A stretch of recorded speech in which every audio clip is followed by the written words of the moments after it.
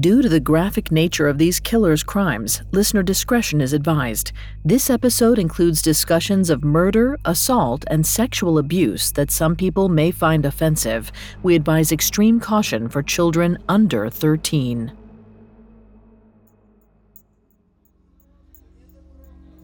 Alexandra didn't usually hit up a bar after work, but it had been an especially tough day.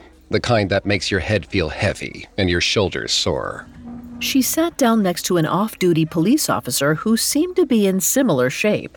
In fact, he asked if she'd want to do a shot of vodka before ordering her first drink. Alexandra took him up on the offer, a couple of times. Before she knew it, it was nearly 10, and she was drunk on an empty stomach. Clearly time to pack it in for the night. The officer concurred and even offered to drive her home in his patrol car. Alexandra accepted, thankful she wouldn't have to wait for the bus. The officer escorted her to the patrol car and helped her into the back seat, per protocol. But instead of asking where she lived, he just started driving north, the exact opposite direction of Alexandra's home. And when she pointed this out, he didn't seem to hear her. Panic set in as the car drove out of the city and toward the forest that encircled the town. Alexandra begged the man to let her out of the patrol car, but the amenable cop she met earlier had disappeared. Now he was stone-faced and calculated, unflinching as Alexandra shook the metal grate between them. It was then that her stomach turned. This man was well practiced. Whatever he was about to do, he'd done many times before, and he wasn't afraid of getting caught.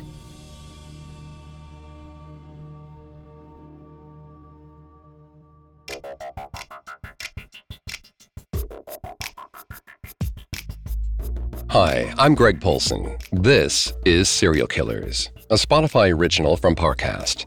Every episode, we dive into the minds and madness of serial killers. For the next few weeks, in commemoration of Labor Day, we'll be taking a look at how some of the world's most infamous killers made ends meet. When they weren't committing murder, they worked a 9 to 5 like everybody else. I'm here with my co-host, Vanessa Richardson. Hi, everyone. You can find episodes of Serial Killers and all other Spotify originals from Parcast for free on Spotify. Today, we'll follow two serial killers who made their living as policemen.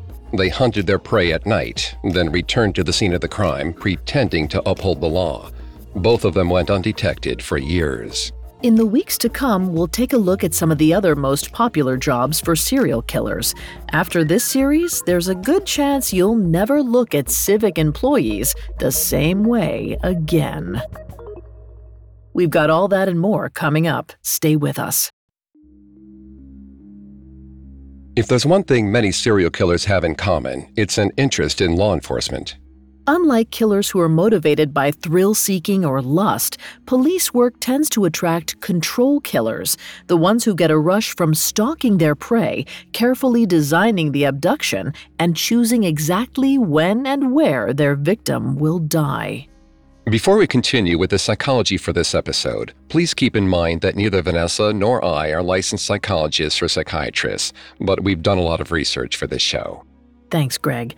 Dr. Scott A. Bond describes control killers as meticulous planners, unflappable, and patient.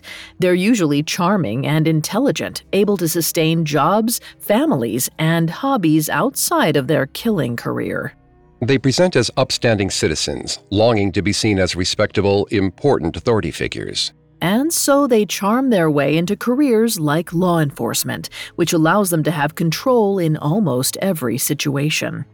Over the years, we've covered many of these killers on our show, but today we'll talk about two of the most famous. The werewolf Officer Mikhail Popkov and Officer Joseph DeAngelo, these days known as the Golden State Killer. Both killers operated for decades, partly because their colleagues couldn't believe a fellow cop could be responsible for heinous murders, and partly because they were often the ones covering their own crime scenes, able to covertly destroy any evidence that might give them away. But as they say, the truth always comes out. Before he was the subject of Michelle McNamara's best-selling book, I'll Be Gone in the Dark, Joseph DeAngelo seemed to be your average retiree living near Sacramento. He was an honorably discharged Navy veteran who served in Vietnam and lost half a finger to show for it. He was also a former cop and father of 3 daughters. Granted, he was also an irritable curmudgeon, the neighbors nicknamed Crazy Joe.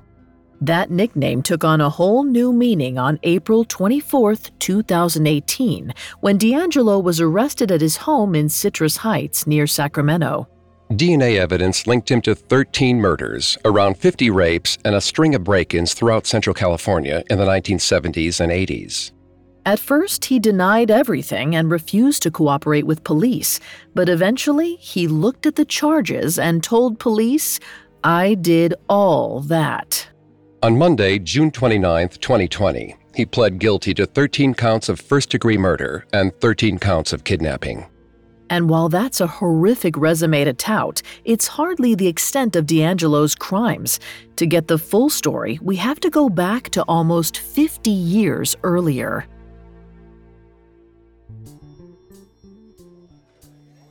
Joseph DeAngelo joined the Exeter, California police force way back in May of 1973 as part of the anti-burglary task force.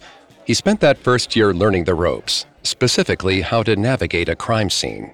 The next year, in 1974, nearby Visalia, California, fell victim to a string of bizarre break-ins.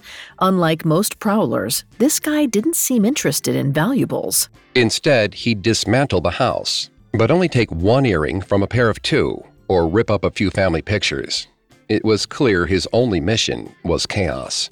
He broke into dozens of homes in the following months, earning the name the Visalia Ransacker.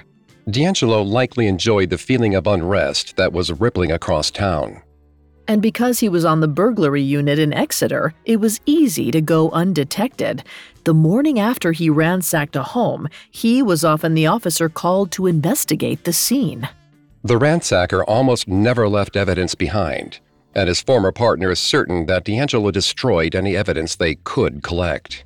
DeAngelo was good at what he did and loved the feeling of outwitting his colleagues and moving like a chameleon through town.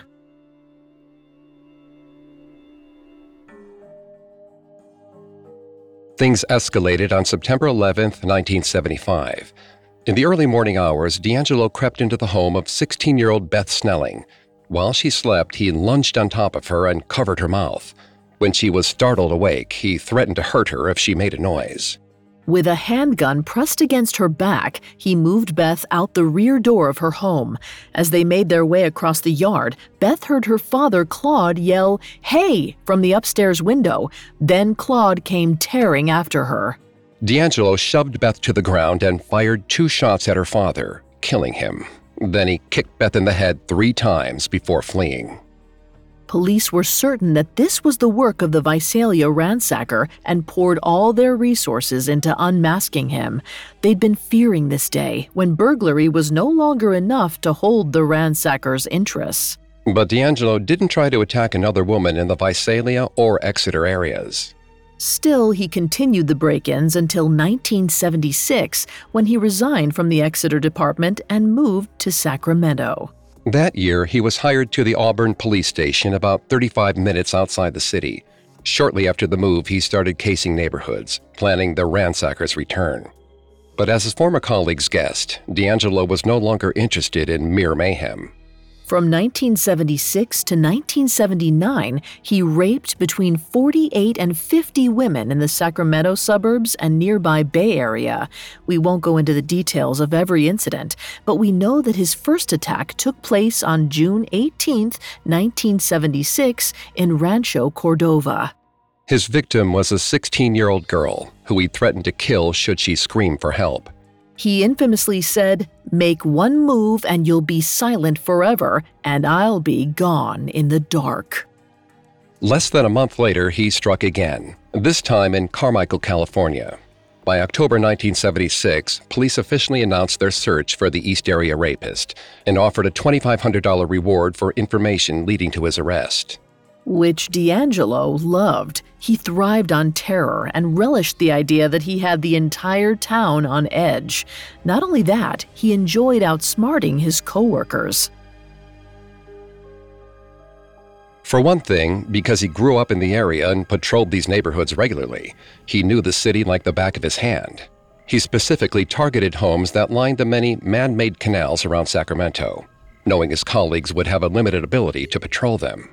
He attacked single moms and women who lived alone, then jumped the fence in the backyard to escape through the canal. He was extremely agile and equally depraved. Detective Paul Holes later referred to him as a psychological sadist. He wouldn't just bind and attack women. He'd spend hours in their homes. He'd either ransack a different room or raid the kitchen, making himself a full meal. He would also stand above his victims, stone silent, for 30 or 40 minutes. He waited until they believed he was gone, and right as the woman would move, he'd run the tip of his knife down her back. It was the mental torture that really motivated him. His signature move was stealing trophies from one victim, then leaving them at a different victim's home. He wanted to weave a complex puzzle across Sacramento, one that his colleagues would be unable to solve. But eventually, some of Sacramento's finest began to suspect that the East Area rapist was one of their own. For one thing, a victim recalled that when she first saw the man in her doorway, he raised a gun and said, "Freeze or I'll shoot." Another indicator came in November 1976 when police held a community meeting to discuss the serial rapist case with concerned citizens. One man criticized the police investigation and essentially challenged the East Area rapist, saying that no one would hurt his wife while he, a real man, was home. 6 months later, D'Angelo attacked the man and his wife while they slept. The newly formed East Area Rapist Task Force didn't know who the rapist was, but wondered if he was at that meeting. A short while later, their theories were confirmed. D'Angelo always wore leather gloves so as not to leave fingerprints in his victim's home. But during his first few attacks, he took them off while assaulting the victim, figuring the skin-to-skin contact wouldn't leave any incriminating evidence. But his MO changed when police developed a way to lift fingerprints from a victim's body. This is remarkable science. When we touch others, we leave fingerprints on their skin, but they fade very quickly. As such, it's difficult to get prints off organic material. So when police successfully lifted D'Angelo's print from one of his victim's arms, news spread around the station like wildfire. After that day, police noticed that the East Area rapist never took off his gloves again. But while they suspected they were dealing with a cop, only one officer had an inkling that it was D'Angelo, Police Chief Nick Willick. And unfortunately, the breakthrough came a few days after Willick could do anything about it. Willick remembers D'Angelo being difficult to work with. He violated people's personal space and constantly touched whoever he was standing next to. He seemed to be a master at quietly assuming control over any conversation. Not that he was respected for it. In fact, he was an outlier within the Auburn Police Department. His co-workers called him Junk Food Joey, as he always had candy or vending machine food in his hands. 3 years after starting at the station, in 1979, D'Angelo went shopping in a hardware store and attempted to steal a can of dog spray and a hammer. The shopkeeper confronted D'Angelo and called the police. So it fell on Chief Nick Willick to fire him, just days before Willick was set to retire. D'Angelo didn't take the news well. On his way out of the station, he threatened to kill Willick. A few weeks later, Willick's daughter came running into his room in the middle of the night, saying she'd seen a man staring at her through the window. Willick jumped up and ran outside, sickened to see a pair of footprints outside his little girl's room. But Willick and his former colleagues never suspected the quiet and withdrawn D'Angelo. That vital mistake allowed D'Angelo to assault and murder dozens of people for years. In a moment, we'll learn the strength of D'Angelo's victims. Imagine living with a secret so big that if anyone ever found out, it would change everything. Imagine carrying that secret with you every day, desperate to one day get it off your chest. Do you think you could take a secret like that to the grave? I'm Estefania Hageman, host of the new Parcast series, Deathbed Confessions, the show where we dive deep into the most explosive things people have admitted to while drawing their last breath. From murder, fake identities, heists, illicit affairs, and even top government secrets. This season on Deathbed Confessions, we investigate cases like Frank Thorogood, the construction worker who claimed that the drowning of Rolling Stones founder Brian Jones was no accident. Margaret Gibson, a silent film actress who, while dying of a heart attack, confessed to one of the most famous unsolved crimes in Hollywood history.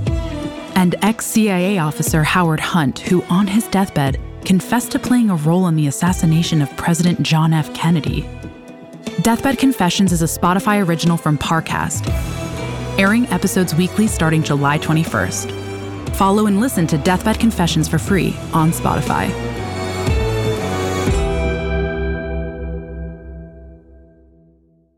Now back to the story.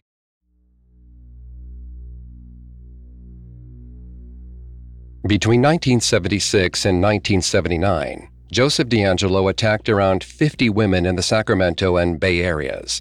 He then called them for weeks after, extending their anguish and renewing their terror.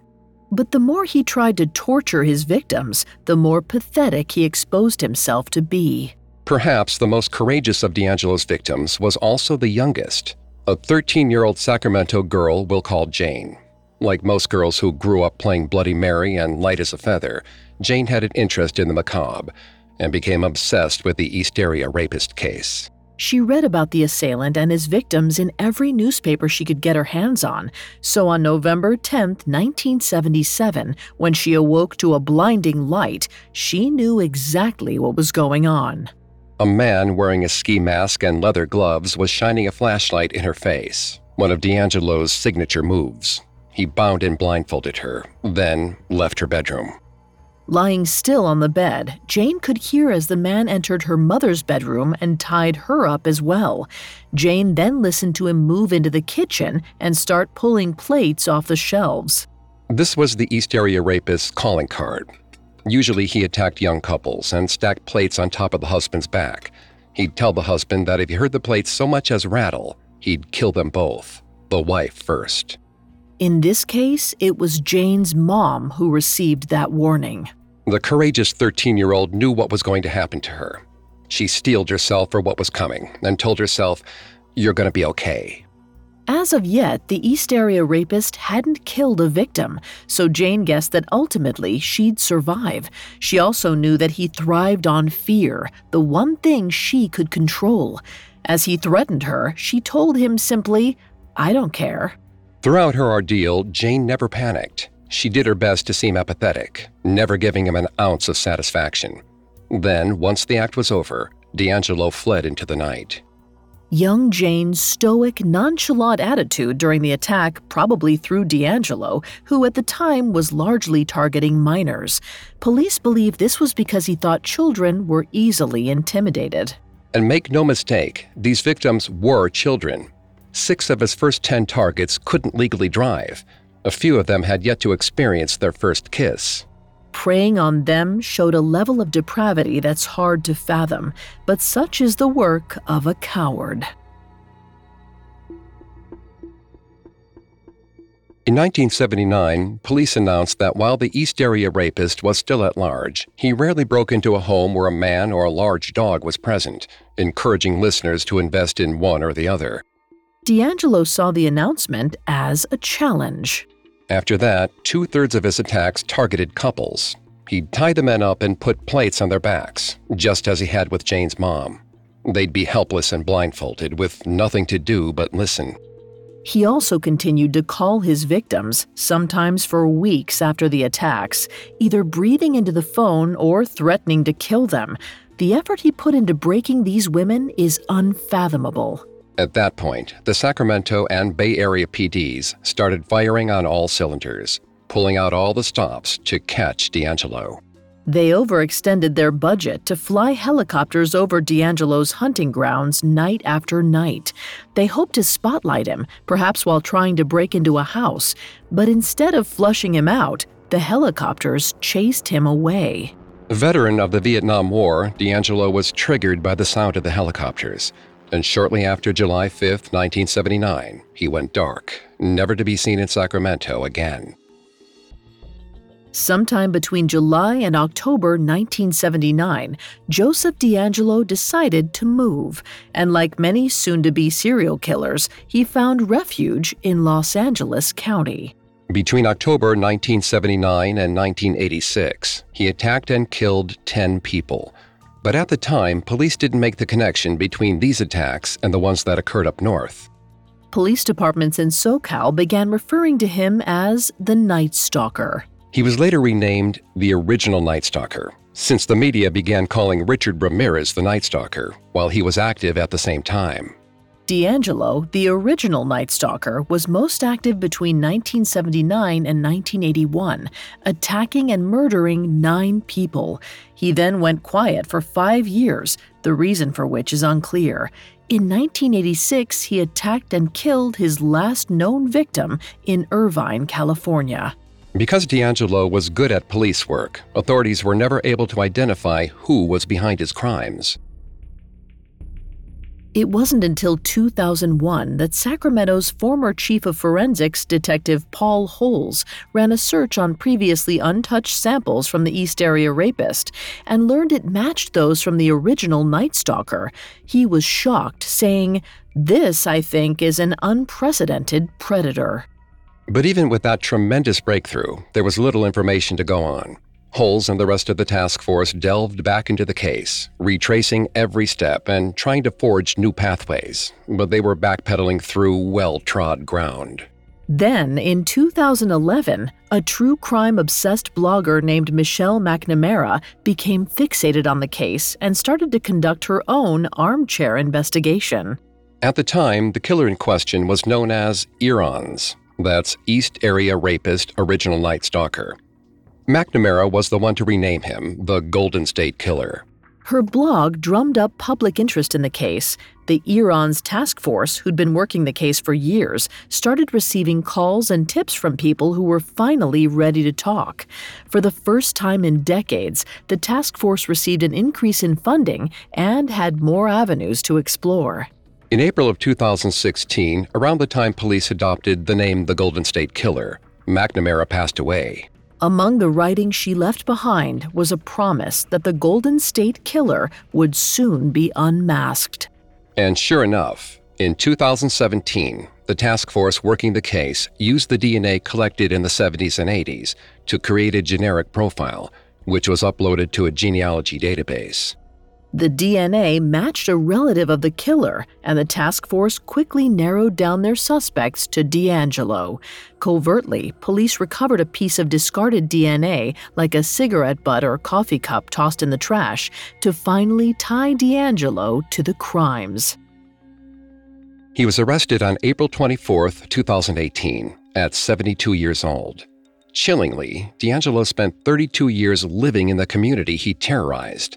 After his arrest, a shocked neighbor admitted that she was terrified of the original Night Stalker in the 80s and only moved to DeAngelo's neighborhood because it felt safe.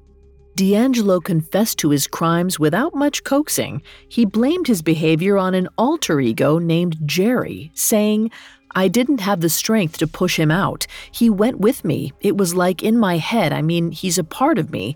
I didn't want to do those things. I pushed Jerry out and had a happy life. I did all those things. I destroyed all their lives. So now I've got to pay the price." Indeed. The Golden State Killer is currently serving several life sentences in a maximum security prison. In a moment, we'll turn our attention to Siberia, where a werewolf policeman spent 2 decades on the prowl. Now back to the story. While Joseph DeAngelo may have blamed an alter ego named Jerry for his crimes, our next serial killer knew exactly what he was doing. Now called the Werewolf, Mikhail Popkov is not only Russia's most prolific serial killer, but one of the most deadly the world has ever known. We know almost nothing about Popkov or his early life. He was born in Russia in 1964 and is believed to be the child of an abusive mother and absent father. While we're unsure of his hometown, we know that by the time he was 20, he was living in Angarsk, Russia, 2,600 miles east of Moscow. We also know that between 1992 and 2007, he killed at least 78 people. Before his killing spree, Popkov's record was clean. In fact, he doesn't have much of a record at all. In 1987, when he was 23, Popkov married a 20-year-old woman named Yelena, and by all accounts, the union seemed happy. The following year, they welcomed their daughter, Ekaterina, into the family. Over the next 5 years, Popkov seemed to be the model husband and father. He was charming and loving, an ideal family man. In 1992, Popkov joined the local police force in Angarsk. His wife Yelena also worked for the police department in some capacity, though she wasn't a cop. Popkov proved himself to be a capable and well-liked police officer, gaining the confidence of everyone on the force. And unfortunately, this facade worked to his advantage for decades. One night in 1992, Popkov was on his way home in his patrol car when he stopped off at a bar for a drink. As he was getting ready to leave, he met an intoxicated woman in need of a cab. The woman, who was short in stature, full-figured, and drunk, reminded him of his alcoholic mother. Rather than let her wait outside by herself, he offered to drive her home. He claims he had innocent intentions at the start of the drive, but at some point was overwhelmed by the sudden urge to kill her. Instead of taking the woman home, he drove her to a secluded patch of woods on the outskirts of town, where he raped and strangled her. After he'd choked the life out of her, he abandoned the woman's body in the woods and returned home to his loving wife and daughter. Popkov later told investigators that he considered himself a cleaner, that it was his job to rid the world of amoral women. This is problematic for a myriad of reasons, but we'll stick to exploring the two most pertinent. First, most of Popkov's early victims reminded him of his mother, the person he was truly trying to punish. Second, Popkov wanted to kill, plain and simple. He, like many killers before him, chose to hunt women he deemed immoral because it helped him justify his own compulsions. In other words, instead of recognizing and addressing flaws within himself, he took his anger out on women who were minding their own business. His crimes are even more devious because he used his position as a policeman to lure victims into his patrol car. After work, he'd drive to a bar somewhere in Angarsk and ask a woman if she'd like a drink. If she said yes, she became a target. He believed that women who drank were of loose moral character and probably sex workers. No verification needed, apparently. He'd offer them a ride home in his patrol car, then drive them to wherever he planned on disposing of their body. On 3 occasions, women turned down the drink, thus passing the morality test. All 3 of these women made it home safe and sound. Popkov even allegedly helped one carry her bags up to her apartment. But the less fortunate women met a fate that no one deserves. And over time, the violence involved in these slayings heightened. Popkov later said that he loved watching his victims, reveling in their pain, feeling it vicariously through them. And if that weren't creepy enough, he also became known for necrophilia and unusual torture. He often stabbed his victims so many times that it looked like they were torn apart by an animal. One of his victims was decapitated. Another was found with her heart ripped out of her chest. Which is how he came to be called the werewolf. Local papers also called him the Angarsk Maniac, a name he likely relished. Mikhail's victims were mostly between 18 and 28 years old, though his youngest victim was only 16. As we mentioned earlier, the early women all resembled his mother, but Angarsk only had so many petite brunettes. So eventually, all types of women became targets. Amidst his killing spree, Popkov shot his singular male victim, a policeman he picked up and promised to take home. It's unclear why Popkov chose to kill this fellow officer. Whatever the reason behind it, this murder was initially pinned on the local mafia, since thus far the werewolf had only killed women, so Popkov got away with it easily.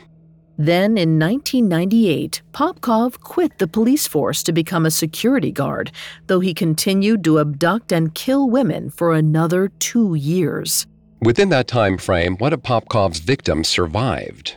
She remembers him driving her to the woods, dragging her from the car, then slamming her head against a tree. When she woke up, she was naked, lying in the dirt. Through some miracle, she'd survived the night and the sub-zero temperatures of a Siberian winter.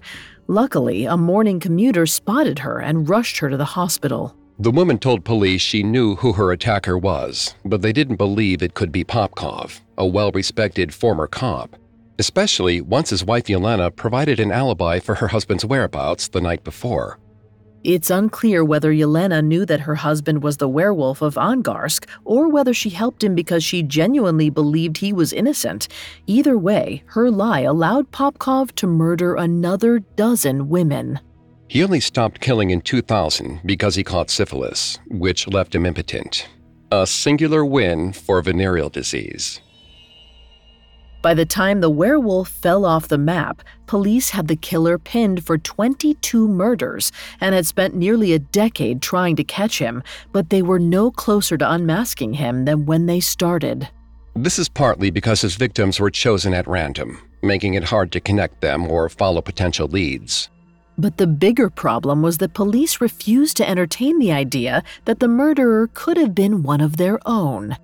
A breakthrough in the case finally came in 2012, when police were able to narrow down the type of car the killer used to dispose of his victims, a Russian off-road vehicle called a Niva. These were typically used as ambulances, military vehicles, and police cars. At that point, they were forced to face facts. Police collected DNA samples from every Niva owner in the area, including 3,500 current and former police officers. One quick database search later, and Popkov was arrested. Once in custody, Popkov not only copped to all 22 murders, but acted as a tour guide around his former crime scenes, explaining in detail what he did and how. He claimed that he was driven to kill after his wife cheated on him in the early 90s, but for some reason he targeted women who looked like his mother, not his wife. You don't have to be Sigmund Freud to see that this reasoning didn't add up. Then, in an Olympic-level pivot, Popkov abandoned the affair angle and simply said, "Any society condemns the behavior of a debauched woman." One might think 22 murders was enough for any one person to cop to, but Popkov suddenly considered himself an honest person and decided to clear the air. While in custody, he admitted to an additional 59 murders, though he was only ever convicted of 56 of these. At 54 years old, Popkov earned the unique distinction of being one of the few Russians ever given 2 consecutive life sentences. Not that he didn't deserve it, but in Russia, just the one life sentence is usually good enough. He was sent to the Black Dolphin, Russia's most infamous prison. It's one of the oldest and most strict in Russia, and it's considered escape-proof. Popkov joined 700 fellow serial killers, cannibals, terrorists, and pedophiles who inhabit the prison. The Black Dolphin's hallmark is 22 hours and 30 minutes of isolation every day and near constant surveillance to ensure the prisoners can't take their own lives. But while that should have been the end of the Popkov show, there was an unexpected second act. Even after his confession, Popkov's wife and daughter maintained his innocence and went on a press tour boasting as much. As recently as 2015, Yelena Popkov said, "If I suspected something wrong, of course I would divorce him. I support him. I believe him." His daughter, Ekaterina, backed up her mother's claims, insisting she was still a daddy's girl. Both women were convinced the allegations were nothing more than fairy tales. At least that's the word they kept using. Popkov's mother, Antonia, further touted her son's innocence, offering some sound reasoning. She said, "I cannot believe he walked alone to the forest in a police uniform. Where was the blood? His clothes should have been covered in blood, or if he had tried to wash the blood away, the clothes would have been wet. His wife would definitely have noticed all that." She later added that he was a good student and excellent at making pancakes, which made it impossible for him to be a killer. After all, who has time to murder when you're busy making brunch? Popkov's daughter, Ekaterina, promised to try and solve these crimes herself to exonerate her father, though there hasn't been follow-up on whether she's pursued any leads. She claimed she wouldn't believe her father committed these crimes until she heard it from his mouth. It's clear that the women in Popkov's life can't accept what he's done. And given how ridiculous those claims sound to us, we can only imagine the anger of his victims' families. Since his capture, Popkov has admitted to being a murderer and has even worn a smile during interviews, seemingly without remorse. Yet for whatever reason, his family could not accept that reality. In July 2020, he confessed to 2 additional murders. He agreed to lead police to their bodies because he, quote, wanted a holiday from prison. Even still, there's no guarantee we know the full story. Some speculate Popkov could be guilty of as many as 200 slayings, though it's unlikely we'll ever know for sure. What is clear is that the killers we covered today found ways of using their role as law enforcement officers to manipulate and abduct their victims. Their former colleagues have to live with the knowledge that a killer not only walked among them, but even investigated their own crime scenes. Officers vow to serve and protect, so when a bad apple chooses to brutalize instead, it's an acute kind of betrayal. But that phenomenon is hardly unique to law enforcement. In fact, almost every corner of civil service has harbored serial murderers who, for all we know, might still be operating undetected.